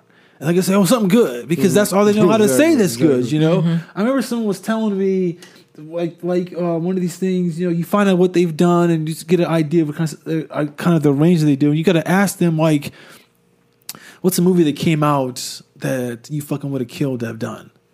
Yeah, that's a great question. Because that point they're like, because it focuses in on what their tastes are. What their tastes are. If they turn around and say, "Well, I would have done a Green Book," you're like, not for me. I'm gonna walk out of this fucking room right now. Ooh, look at the time. Look at the time. But if they turn around and say, "Fuck," like I would have loved to have done X, and you're like, I love that movie too. But you can't preface that ahead of time, but because you got to see what they say. Then it just helps you to focus the meeting. Because one of the things about meetings that are crazy is that I've learned that you have to steer the meeting on every aspect. I'm like, and say to yourself, like, well, so what do I want from this? And you go in the meeting and say, because they sit there and go, because they'll come in there and ask you the question that fucking everyone hates is, you sit into the meeting and they say to you, tell me about yourself. And what do you got going on? Right. And you know what? That's gonna be a quick answer. Yeah, it's gonna be a quick Keep answer. Keep that brief. Yeah, quick answer so you can pivot to, and what are you guys doing? What's the movie that came out that you guys would have killed? What have you seen lately that really got you going? Because you know what? What shows are you watching that really got you going? Because again, it's my whole thing. I say all the time, like executives and agents and shit like that, they don't get off on a project going. They can't. They didn't fucking spend any time on it. They didn't fucking like they didn't bleed on it. So there's other things that excite them, and that's what you got to do to figure out and say, how can I get them something that's going to excite them? Right. Get them passionate. Yeah. Because if they're passionate about this shit, they'll like expend the political capital to go to their boss or whatever hell it is. Because that's. But your manager has to get you in that room to begin with. If they can't do that, then it's. Well, and I think you're going to step two. And we're still step one is actually getting you in that room. That's also the connotation that I think people always kind of make the mistake of too, is that your managers and your agents do not get you jobs. They put you in a position so that you can get the job. So you can't ever really like expect them to get a job. That's why if they're not getting you meetings, that means that I get putting you in a position to get a job. Right. That means I got to pull the knife out and cut you. I'm going to bring up two important points. One is, how often do you talk to them? So remember that. The other thing is, I was saying earlier that I brought this job to my rep and went, you take it. Yeah. There's a reason for that. So first I'm going to talk about how often do you talk to them, right? I talk to my manager probably every day. And I'm not, even sometime on the weekends, right? But that's just a relationship that we've started. Sometimes we're on Instagram talking about something, or on Twitter, whatever the hell, Facebook. And he's a car guy and I am. So it's not always business. Stuff. It's still about other stuff. It's not always business. Okay, got it. So sometimes your manager has to become really cool with you too. He has to be somebody you want to hang out with sometimes, you know what I mean? To me, I think it's super. It has to be. Super important. It has to be because he's representing you. The agent, you might talk to once a month. Right. You know what I mean? Right. I have a feeling I'm going to talk to mine more because he's a little more. Different functions. The manager's your long-term career growth. I mean, it's it hasn't even been a week yet, you know what I mean, with my agent yet. But I get a sense that we're going to be talking a lot more than a normal agent would. He keeps a small roster so that he could do that. So that's possible. Good to know. That's another question you got to ask before you sign with someone. I was talking about time and taking a job to them. Yeah. The other reason is there's a couple things. I've talked about this many times on the show. Mm-hmm. You do it, number one, because they know how to negotiate, right? They know how to negotiate points. They know how to negotiate exactly what you're supposed to be making. They know how to negotiate extra stuff that you wouldn't have thought of. It's not just about their 10%. People think, oh, they just want their 10%. No, there's other shit in there that they're looking for that you would have never come up with. Yeah. When you get without having a lawyer. Where are you on the waterfall? You know with what I money? mean? All of those things. Where can you come to set? Yeah. You know, all of like that. all that shit. You know what I mean? Yeah. Your first class ticket to go to the set. All that stuff. They know how to get all that stuff. So why not let them hand? It's worth 10% for them to get all that stuff done. Yep. And it's worth 10% for them to give you more money. Mm-hmm. Right? Because you would have just taken what they would have given you. Because you're happy to just have a job. Yeah. Because it's scale. You know what I mean? It's it's scale. Yeah, I'm just jumping on. It's scale, and you're absolutely right. Everything, because that's the thing that I think people don't get is that there's a lot of people who complain about their agents, and I'm like, but motherfucker, you're not getting scale. Right. You're not even getting scale plus 10. You're probably getting like 3 times scale, and you're still complaining. But you're only getting 3 times scale because your agent or your manager has sold your value. Right. That you're worth 3 times that, or like whatever your quote is, because that's what they have to do. Right. And the thing is, again, being a sponsor, because you might say to yourself, well, if I got X amount of money to cover my bills for the year and blah, blah, blah, blah, blah, blah, and you're like, okay, so I'm going to take this. And in your head, you go with that. But your manager's like, no, motherfucker, if I get you 4 times that everyone's going to know you're that good of a writer that you claim that much money. You want a quote. Well, yeah. And here's the thing with writers, we tend to get a little bit insecure and, sit and think, oh, we're not that good, or we have imposter syndrome or whatever. So you need someone sort of outside entity to just sort of say, no. This is where you need to be, and this is what we're going to go for. Because a lot of times we lack the confidence ourselves, or even just like the belief, or we've been out of work for so long, and you're like, I just need to get back working again. Or you start cheating, like that movie that everyone needs to see. Fucking, Can You Ever Forgive Me? The author was out of work for a long time. She said, you guys need to see that movie. It's fucking awesome. Yeah. But there's a bunch of things you got to think about. First of all, it is a lot easier to get a manager than it is to get an agent. For sure. Like you said before, Chris, agents have to sign with that business. What do they call it? The signatory. Yeah, they have to become the WGA. They have to be a WGA signatory. They actually have to go through all the paperwork in order to be licensed. And they have to be licensed, a business license. Right. Whereas, like you said, a manager, you can just pop up anywhere. So, and just start having clients and make calls. So you have to be really careful with who you pick. I mean, I always suggest to people. Like we have Jenny Frankfurt, for example, who used to be a big manager and an agent. And I'm like, you want somebody who probably was like some old manager at some big company, somebody who used to be an agent who's now a manager, somebody who has some history. Do they know someone does someone else in your circle, are they rep by them? Right. Have they heard of them? Yeah. Do they have other people on staff or have they sold movies, et cetera, et cetera? If they're just... Yeah. Joe Blow, that'll do you no good to have a manager. I totally agree. I'm so, I mean, the onesie,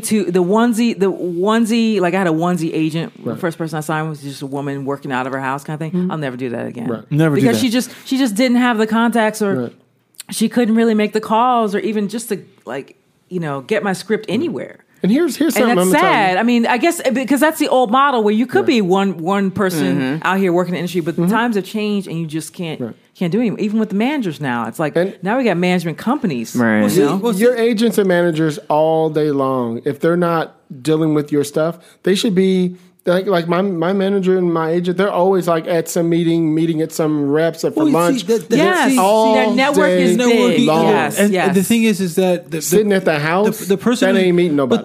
But see, I'm sorry, no, but even if you're working out of your house, I mean, just because you don't have whatever. See, the thing is, if you're working out of your house, the problem with that is you're not even generating enough client income to sustain an office. Yep. And that means you're not working. That's a good point. That you're not getting enough people.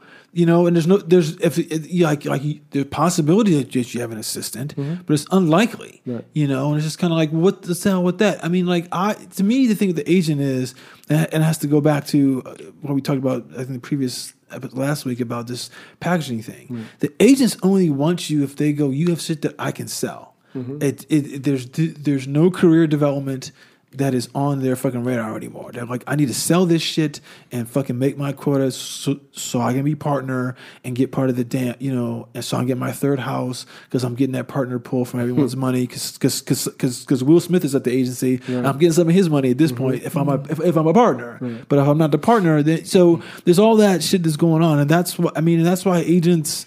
That's why their rosters are bigger too, because they're not fucking developing nobody. They're just like, I need 50 people who I can sell those, who half of them will sell me a show this year or sell me a movie because I want my fucking car and shit. I mean, go ahead. Well, let me bring up another red flag because I went through a few with this previous manager I had. Give it to him. If you have a script and the rep is like not bothering to send it out. Mm-hmm. Not because he feels like, hey, I got notes and we got to fix some things and there's some story issues, character. Like if there's, if he had notes on the script and it's like, okay, fine, I got to work on it, go out. No, your comment is, well, no one's buying this right now. Oh. And so he won't send it out. I'm like, but bro, even if they're not buying, it's still a great sample. It's still a great sample that could get me work. See, nobody's buying my Black Wall Street, but it's getting me everywhere. Exactly. Right, and he didn't seem to grasp that. So I was like, okay, that's another reason why you have to go. But see, that's also, he got the mentality of a fucking agent. Not that, I don't say that pejoratively, but it's like I need to sell this. You're not really thinking about your career. Because here's the thing about, if you got a great sample, it might not sell for tons of reasons. So why they came up with a blacklist? Mm-hmm. But it could, but the shit could get you a job on a show. Right. It could get you an open writing assignment. Mm-hmm. I mean, that's the thing that people don't get all the time is open writing assignments. Mm-hmm. That shit is just all over town. I mean, because we have to have someone who's plugged in to know when those are happening. Again, when you're with the onesie in her, in her house or whatever, she doesn't know what the open assignments are, so she can't even propose you for those. And honestly, it may be easier to get a job as open assignment than it's something new, because open assignment is like, well, we just bought these four, this book that's YA books, and we don't know what to do with it. Fucking New York Times bestseller, and they want that done, but except if I come in with a great spec that's like, wow, I don't know, this is amazing, but no one's done anything like this. But you could go do this. Then they're kind of like, I don't know if I can sell that because no one's done anything like it, and it won't fit into the matrix. Here's the one thing that I was going to talk about. You were talking about sometimes you have an agent or a manager, and for whatever reason you feel like it's time to go. Yeah. My suggestion is this: don't just go. Right. Have something. Find somebody else. Yeah. Then go. Because here's why. You ever notice that? I'm just gonna keep it real. You gotta have some overlap. The girl Listen, the girl's got a boyfriend. Say it. Say it. This evil one over here. Say it. You ever notice when? No, I'm kidding. I'm waiting for. I'm on the edge of my seat. Go ahead. You notice when you want to do something, all of a sudden something happens. So say it's like, well, I'm gonna let them go next week. Mm-hmm. The day before, hey, Linnell, we just got a call about you from you ain't heard from him in 4 months, right? Mm-hmm. You just did it now, didn't you? See, that's what I'm saying. So where I'm going with that is, that's why you don't just let them go. Yeah, because they're still on your roster and they're still a stamp. You still need a stamp. This Hollywood is full of. It's kind of like someone's validation. Somebody has validated you. Somebody's saying, oh, your rep. He's quality. You can say you have a rep, and the reason why you need to say you have a rep is you don't want to be the one going, oh yeah, well let me send my stuff. It's better to say let my rep send it. That's for sure. That's protocol for sure. Yeah. Plus, the whole thing on that is the thing that I remember Charles Murray had said, and I believe this too. But he was saying this one time is that if you don't have a rep. And you talk to someone and you talk whatever it is, they give you the side eye. Mm-hmm. Your script probably can't be that good. Yeah, sure. Yeah, for sure. It's like you're not stamped. We just said that. Yeah, it's like you're not being SAG or not being a Writers Guild. It's like, oh, you're still not there yet. It can't be that good because no one. I mean, like no one jumped on it, right. And because like you've been saying, there's a whole lot of chumps who could be managers anywhere. It'd be anywhere. Right. I mean, to me, look, I've been in the same boat. I have not had a representation in a long time, mainly because people who come and ask me to do it. Well, it's like I've been at that level with people who are I've been at a higher place. I was at Gersh, not the highest place, but a good place, and I've been at lower places. And I mean, lower places, you face all those issues that we're talking about, and and those could be months or years of your life that are fucked up. And the worst thing is, if you send a project out through someone who's not, like, you almost burn the project because if the wrong person is sending it out, it might not get read, or might not get read by the right person. Like, I remember one time we had a meeting and we met with Original Film. I had this great meeting with the big exec, and we were talking about doing this. We were talking about doing the Luke Cage movie. This was years ago, and like Tyrese was attached to it. And at the time, like, a good friend of mine from high school was Tyrese's, like, using them connections. Yo, you told me a story about something in a trunk and I'm not gonna do that. We'll get to that later. But a good friend of mine was Tyrese's assistant, and so he set us up a meeting so we pitched Tyrese our take on the Luke Cage movie, and then, you know, and Tyrese is like, oh, well, then go meet the people at Original and let them know. I mean, I'm down with that, so let's bring it up. And we did the meeting at Original and pitched the woman at Original. She thought it was a really cool idea.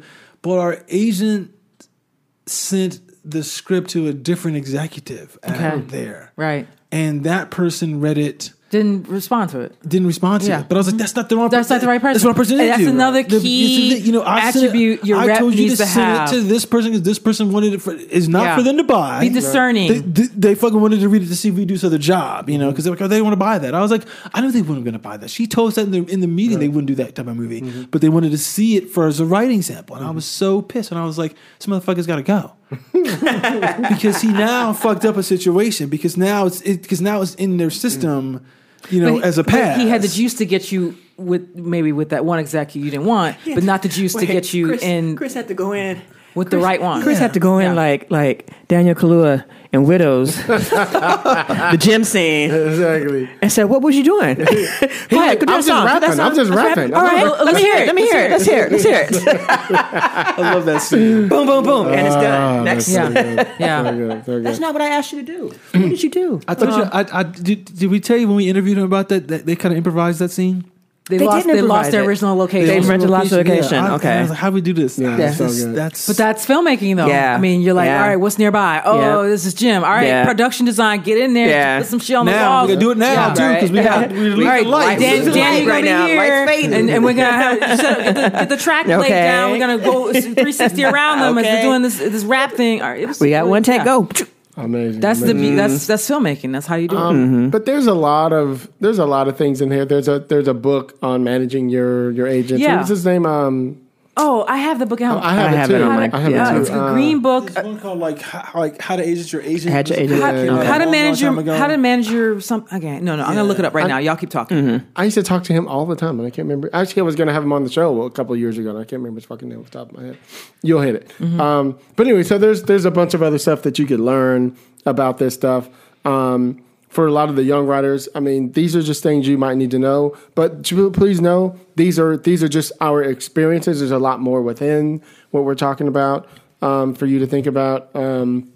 There's every agent and manager is different. Yeah. You know, doesn't matter what level they are. Some like you were talking about the boutique agents or managers, Chris. You know, we both have had those, and some of them are good too. You know what I mean? It depends on what's the best thing for you. It's about the relationships that they have. You know, like you said, we were talking earlier about somebody earlier, bitches. about you. I forget, you were saying something about something. They ask, well, do you know anybody? I'm like, no, bitch, shouldn't you know? Right. Yeah. Why are you asking me? Right. Do I know? Oh, look at the time. What was that? It was something. You know what I'm talking about? It's like, I do. Oh my God. I'm sorry. That's what I'm coming to you for. I can't find the name of the book right now. Okay. We'll put it in the show notes. Chad. Something. Yes. Chad Gervich or something. Chad Gervich. Yeah. That's it. No, good dude. Yeah, it's called Managing Your Reps or something like that. Managing Your Agents or something. I mean, just don't nobody be too quick to sign with anyone, because I know you work really hard and you finally won a contest, you finally got some attention. And you get excited. You're like, excited. I'm legit. You know. Well, you need to paint that scenario then. So say you go in to meet with some, let's just say a bigger agency. Yeah. And they want to sign you. Right. and everybody's telling you not to, how do you handle that in the room? I'm sorry. How do you handle that in a situation? Like, say I'm in the room with CAA, yeah, and they're like, "Oh, great, we would love to sign you." You know what I mean? Well, I mean, I always tell them I don't impulse buy on anything. So, guys, let me take this for a minute. Let me take it home and think and let it digest and think it over. Like, this is all really exciting and stuff's happening People really respect fast, that. Right? And let me just give it some thought. Now you got to be a person of your word. After you don't go 2 months. And never. You got to get back to them within that week. I'd say within a day or two, you got to be back at them.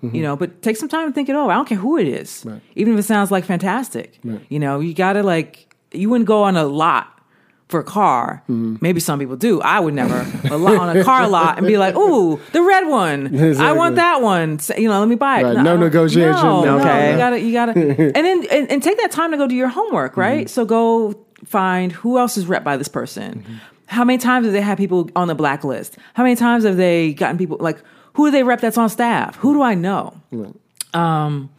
You got to do your homework first before you say, all right, because this is like a marriage almost, like a level below marriage, because you're talking about your relationship with your manager. I mean, you're talking to him every day and you're talking about stuff outside, you have almost a pseudo friendship also. Yeah. I really like a working friendship. That's great. I think that's great. super duper. Not everybody's gonna be at that level, whatever. But you got to have something that works for you. Is what I'm gonna say, because everyone's different. Like, I don't really want to talk cars and stuff, and But there might be another connection. There might be another thing, right? It might be another thing. For me, it was my cars and my scooters and stuff like that that we just because on. it's like the other day when I was doing my reading, I was talking with one of the guys afterwards, and he mentioned something about he's like, I'm geeking out of my cars, and you talk about these old Porsches, and I was like, so you have this one and this one and this one, these defunct models, and he was like, you know about those cars? I was like, yeah. He's like, you know what you should do? I was like, but I've never driven a 911. He's like, you should come out to my place and drive one. I got 3. I was like, well, by all means, I do want to drive one. So so you never know, what comes out of those beyond the business conversation, I mean, it's just a guy that I met. It's not like I'm going to be best friends with this guy, and that's how it is with your. It's about finding that connection. Yeah. Just like when you go in to meet with an executive, you're looking around the room, you're trying to find a connection. That I know, or you go online, you do some research. You go, he likes boats. Or whatever the fuck, what do I know about sailing? Exactly, and you start to figure out how do you work that into your conversation. And then you'll, and all of a sudden you're like, oh my God, we really clicked. Or sometimes I go on meetings and the exec is like, oh my God, my daughter, she's thinking about, she wants to fly, and I don't know. I was like, let me tell you. Yeah. You know what I mean? Or I was like, or I just, even softer, I was like, there's an air show coming up in San Diego. You can take her down there. She could look at the stuff or whatever. I've done that before. Right. Just sort of give them Blue Angels.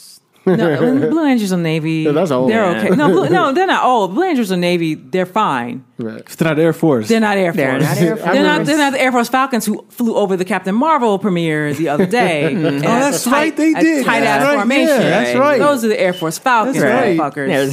Right. So y'all need to know. Recognize. Yeah. You see that white airplane with the red and blue trim. It's going to be tight. You already know. But be careful out there, I guess, when we're talking about reps and everything. And don't stay in an unhappy relationship either. Exactly. I've done that a few times. Just stay, because, again, it's better to have somebody to know by, but try and figure out how you can get that next person to come along. I was in a bad situation with one guy, but luckily my saving grace was I did one of those labs at Film Independent last year, and so they put out a directory of all their lab fellows. Right. And so that went around town. And so a couple managers, just thumbing through that, were like, because they have your picture and your bio and what you wrote or whatever. So I got contacted by a couple managers that way. And some, fell off the radar. I sent them my sample. I was like, here's the other thing. When someone contacts you as a manager, say, I'm interested in you, I sent them a piece of work that I was like, this is the hill I'll fucking die on. Send them the best thing you have. This is the hill I'll fucking, no, if you don't get this, then you don't get me. Right.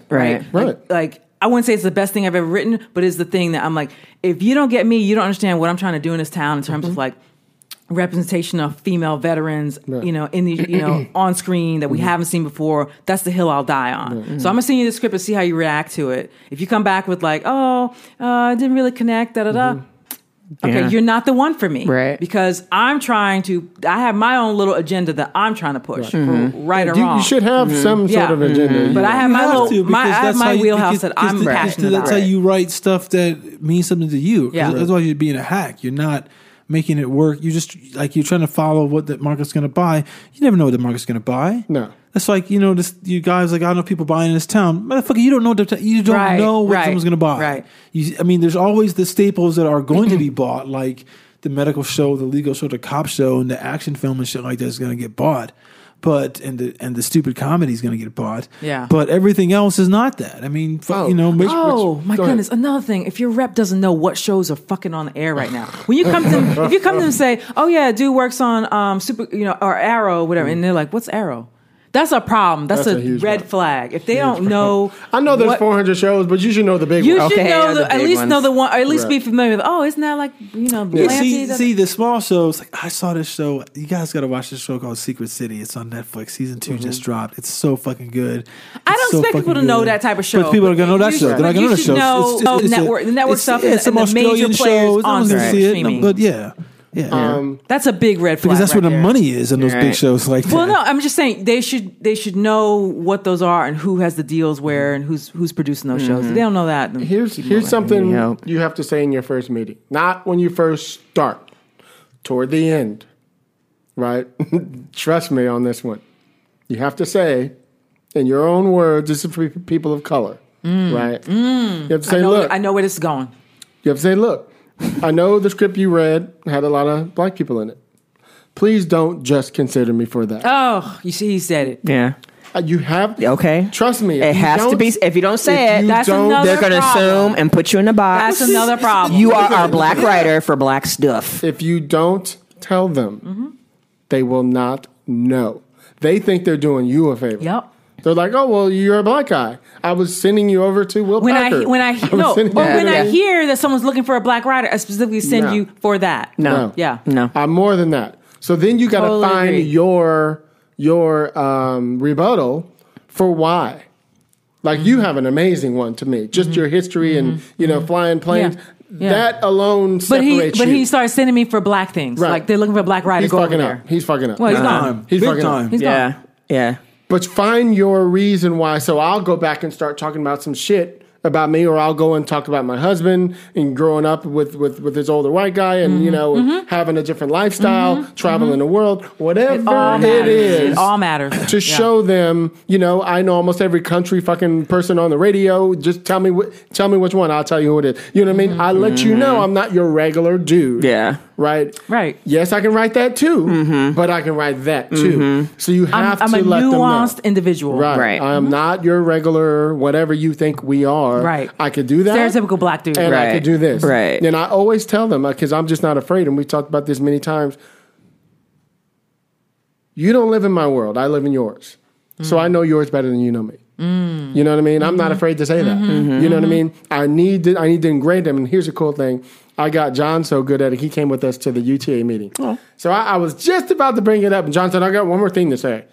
Please don't just submit him for blah, blah, blah, like as if it's his, there you go. As if it's his idea. Okay. And I looked at him and I was like, okay. Back me up then. Okay. Whatever. Yeah. I mean, that's important because you'll get stuck in that writer's ghetto and then there might be some amazing projects that you're interested in writing and they're not thinking of you. They're not thinking of you. Like I love stuff to do with surfing or ocean or anything that has to do with like any maritime type stuff because I used to work on a maritime ship, and I used to go do all that stuff. And it's like, they would probably say, oh, you're a black chick with the historical. You probably don't even swim. Don't even swim, and you're going to do this. I'm like, child, I am trying to live endless summer. But then that goes fucking great white up. But that goes back to my original point that I started with. Is like, you have these conversations with them. They need to be able to retain the fact that you have these certain interests outside of the writing that you're into. 1950s.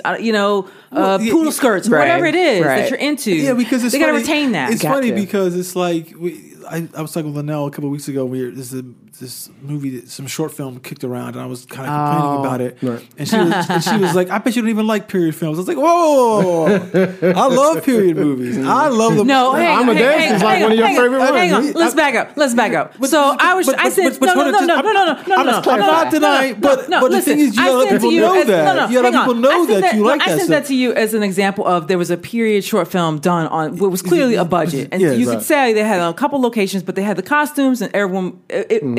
They were able to do something on a limited budget that's period. Because a lot of times people are like, "Oh, you're doing a short film," and people don't even think of doing period because they're dumb. They don't know you can do them for cheap. Right. You can't, but you got to do it right. I mean, you have to plan it right, and so that's what I'm saying. Like they figured out a way to do it, and whether you had issues with the directing and what angle she was using, we got into all that, and I'm like, look, they did the thing. That's true, and I get that, but I was bolstered by that, and you shat on it, and because you didn't like the look at the shot she's doing. The takes are too short. She keeps cutting. USHAT on it. Yes. Shat on it. But see, here's you did it on him. But see, so did you watch Ridicule? Did you watch Ridicule? No, I got it at home though. Because it's like because that's the thing I tell people all the time. It's because I spent time in Germany and France when I was like in high school and junior high. It's like I love that.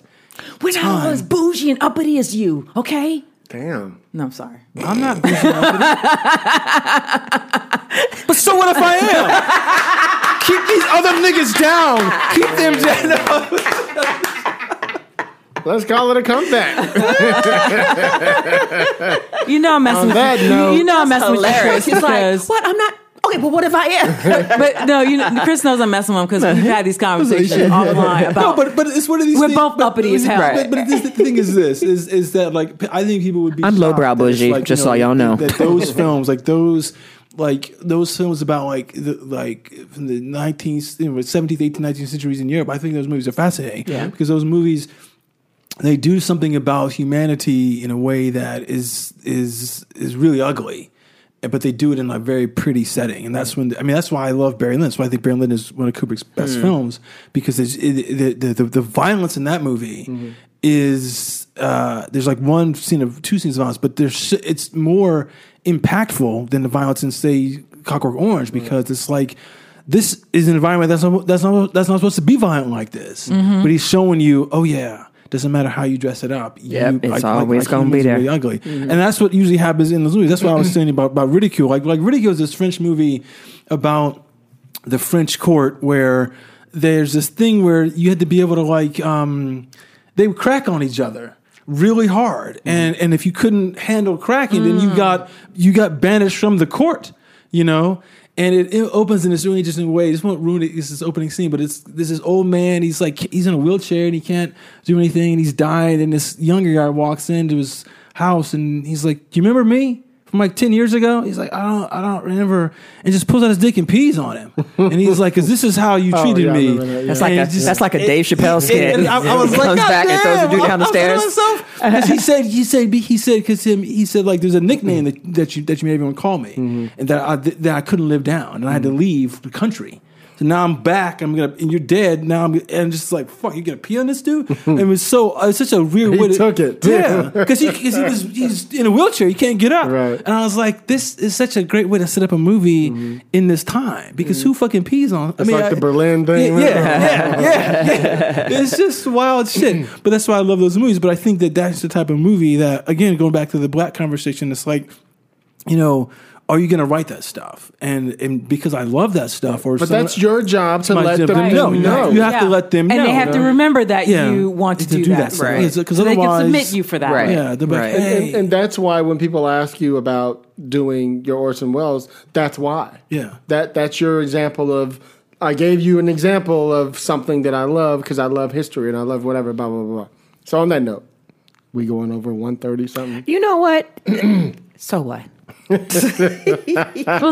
giving them good information. I know. Content, good info to have. And if you need to, you can do a two-parter. Learn from our lessons. Right. Yeah. Indeed. So we talked about Luke Perry. Yes, we did. And we talked about your reps. Yeah. We talked about the reps. think we covered what Lisa we wanted. Bolekaja was here. You was quiet today. No, I'm because I want you guys to make sure you guys give these people a lot of good information and game because you're in the midst of these things right now. So it's like, I'm just. I got to talk to you afterwards. I'm the amen corner. Interesting. Yes, indeed. Mm-hmm. Where you at, Linnell White? Oh, I'm on Twitter at Linnell White, LYNELLEWHITE. That's it. Chris Derrick. Unauthorized CBD on Twitter and Instagram and shadowboxercinema.net. Cool. Lisa Colt, Jam. On Twitter, what fresh hell is this? All right. I'm host Hilliard Guest. You guys can find me on Twitter at Hilliard Guest. You guys can follow the show, Screenwriters RR on Twitter. Any questions, screenwritersrantroom@gmail.com. Please go on iTunes, Stitcher, Apple Podcasts, whatever you guys listen to. Give us a 5-star review. We really need that for the metrics. Where we at, Chris? We're on the Patreon page, and there's going to be a link in the show notes. And I'm going to give a shout out to Skylar Ezel, to Dietry King Bay, to Jeffrey Thorne, to Scott Jeff. Beck, and to Brian Woods, to Rob Greenspan, to Melvin Todd, and Kiana Nguyen for supporting us. We love everything about you. Thank you. Thank you, guys. We appreciate that shit. So, yeah, a lot of good shit going on. Deadly Class is doing great. You know, they still haven't announced season 2 yet, but you know, we'll see what happens. So yeah, my episode was cool. That was fun. I love that episode. It's really well done. Yeah. Wish you could have came. I know, but I was stuck. Like literally, I was stuck up the mountain. Like I couldn't leave because the roads were closed. So there was no way I was getting down. Yeah, it was raining that week, wasn't it? No, we had so much water come down. It would rain for 24 hours. And then whenever we have the big rains or the snows, because of the fires and stuff, we always have like these mudslides. The last 4 weeks, literally, they've been closing both sides of the roads. And one side is jacked up. And it was like, there was no way I was going to make it down and be able to get back up because I would be taking the chance of not being able to get back up the mountain with the kids. Those kids need you. Good. Yeah, so if it was a weekend, yay, I would have been there. But it was like, the road is closed. So anyway, y'all know how we do it on the Rant Room. On this show, we keep it real. We keep it opinionated. Okay. We keep it what, everybody? 2019. Peace, y'all. Ciao. I'ma say what I feel, and I promise to keep it real. Welcome to the Rant Room.